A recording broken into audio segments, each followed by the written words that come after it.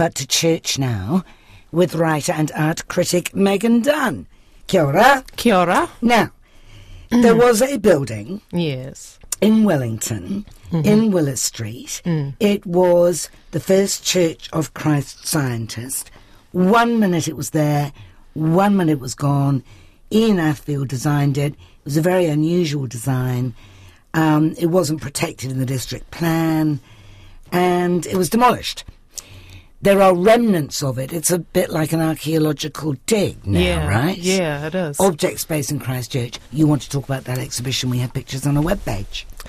Well, the show is called Less Than 5%, and that title references both the small fraction of the building and its crafted artworks remaining, as well as at the time it was made, apparently 5% of the budget was set aside into putting artists' works into the church. And I suppose my real subject today is, what art do we find in churches? And, you know, it can be a surprisingly abundant place for art. Well, I don't know whether it's surprising. I mean, overseas, if you go to Europe, the churches are stuffed with art. I mean, you can't... Venice, you know, Rome, Florence, all that. So art is generally accepted to be found in churches. Well, that's art's long history. I suppose what interests me here is you see a lot more modernist work in churches because we don't have we don't have churches as historic as somewhere like Europe. Not to say they're not historic. No, but the thinking's still there. Yeah, the thinking art is still there. Art has a sacred thing. Yeah. Or a celebration of the sacred. Yeah. Yep. Yeah, I'm interested in art that depicts faith, that is trying to create a space of worship. So I think what I liked about the Aotearoa show and the church itself was it was a postmodern kind of fugly design. Like, you know, people said it looked like a whale. It was often likened to a whale or a turtle or an insect. And its columns were kind of broken. Yeah. I loved it. Did you? Yeah. And I'm looking at the inside of it on the pictures that you've put on our webpage. And I'm so sad it's gone. Well, it was totally unique, and I do love the way it kind of makes you think about, what should a church look like? Why does it look like this? And, you know, what kind of feeling do we get from churches? So it was truly unique, and then it's unprotected and it's gone. Presumably, you know, mass apartments will go up there. And, you know, maybe at some level they need to with Wellington's housing situation. But I do think it was a shame it couldn't be saved, and it reminded me that how churches and public artworks have their own genealogy that can easily be lost. So that Object Space show brings together the works. It's got Jane Ussher photos of the interior, that kind of pink salmon-y looking interior, and the Doreen Blumhardt weeping wall, which is also kind of magnificently kind of brown and 70s and ugly, is now in Kandala. I love it, but it's no longer with the water that it was meant to be with, I don't think. Yeah. And there are the little ceramics that adorned the pillars that are kind of like petals of a flower, and were apparently done to Claire Athfield's design made by Neville Porteous. So, you know, they were apparently these little petal ceramics saved in the final hours of the church. And it just made me interested, like, what other churches are in our midst that apparently only 16% of New Zealanders go to church. I wish I had the data on how many go into art galleries and I could do a bit of a mix and match, but I don't. The thing I loved about that church was a Christian Scientist church, so it didn't have the sort of conventions of the Christian sects. Yeah. But it looked as if it was handmade. Yes, it did. And those are what the things from the Object Space, the salvaged bits, indicate, that it looks like it's hand-hewn. Yeah, that's and right. And that seems to me to be a beautiful thing. Yeah, indeed. There are other churches that you've been looking at. What are they? Well, I suppose I've got a couple in the mix that exemplify work you can find, and I've got a couple that are really personal to me. Like St. Joseph's in Grey Lynn has Milan Mrkusich coloured glass windows, not stained glass, coloured glass. Yeah, there's a difference. What is the difference? Well, they're just coloured panes of glass put in there, whereas stained glass often has multiple processes on it, and painting, literal painting and patterns can be put on it. So it is more involved. I mean, it's still something I'm getting my head around.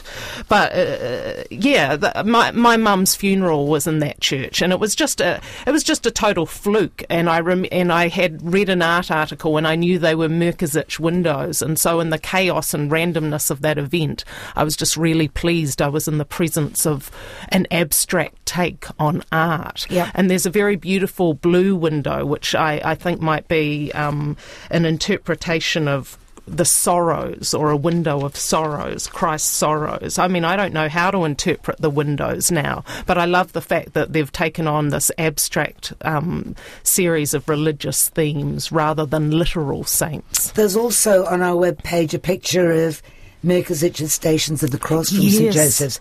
And they're rather wonderful, aren't they? They are, because they're wonderful little stick figures, and they're very dour in those, colours and, the grey kind of palette and pebbles, and they do But the idea of motion. Yeah, the idea of motion is definitely in them. Really good. Oh, well, I love seeing these like classic themes, like a classic song that, lots of artists take on, like the Stations of the Cross. It's like a good series, and then it makes me think about other artists who I'd like to see do it. I tell you what, we've got a picture of that Nigel Brown window from the Trinity Cathedral, and that's a beautiful thing, isn't it? Have you seen it in person? I have not. Me either. I just tend not to go into churches as a rule. It's not my habitat. No, well, I guess we're part of the 84% of other people who don't go to church. Yeah, but I mean, if I'm overseas, I'll go into churches and mosques and places of worship as a matter of course, because that's where the art is.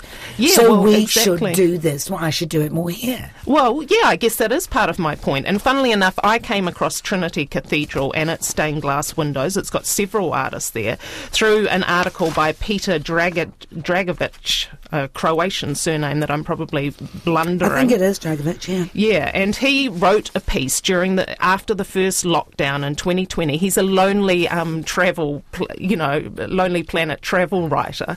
And so he's grounded, and then he started thinking about, the churches you could see around Auckland. And that's how I came across Trinity Cathedral. It's got the huge Nigel Brown window, but I was rather taken by the east and west windows, which have Shane Cotton, the contemporary artist Shane Cotton's work on one side, and Robert Ellis's work on the other side. I suppose I was particularly moved to see the Shane Cottons because he's so renowned as a, important Māori artist for New Zealand, and the way his kind of sepia-hued imagery has been, put into that setting. So I called Shane and we had a chat yesterday, and I asked him how did this project come about, and he sat down. He was on Queen Street on his mobile phone and said, Megan, I'm kind of looking for a sign.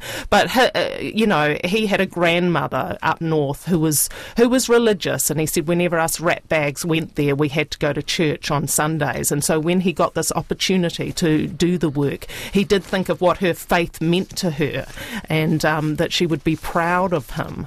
And I suppose if I hadn't been raised Catholic and had to go to church during times of my youth, the symbolism wouldn't go in so deep either. And we both talked about sitting with those kind of mixed feelings, because obviously it's also a colonial story that, for us here in New Zealand. There's a picture here of the Galilee window at St. Faiths Church in Rotorua.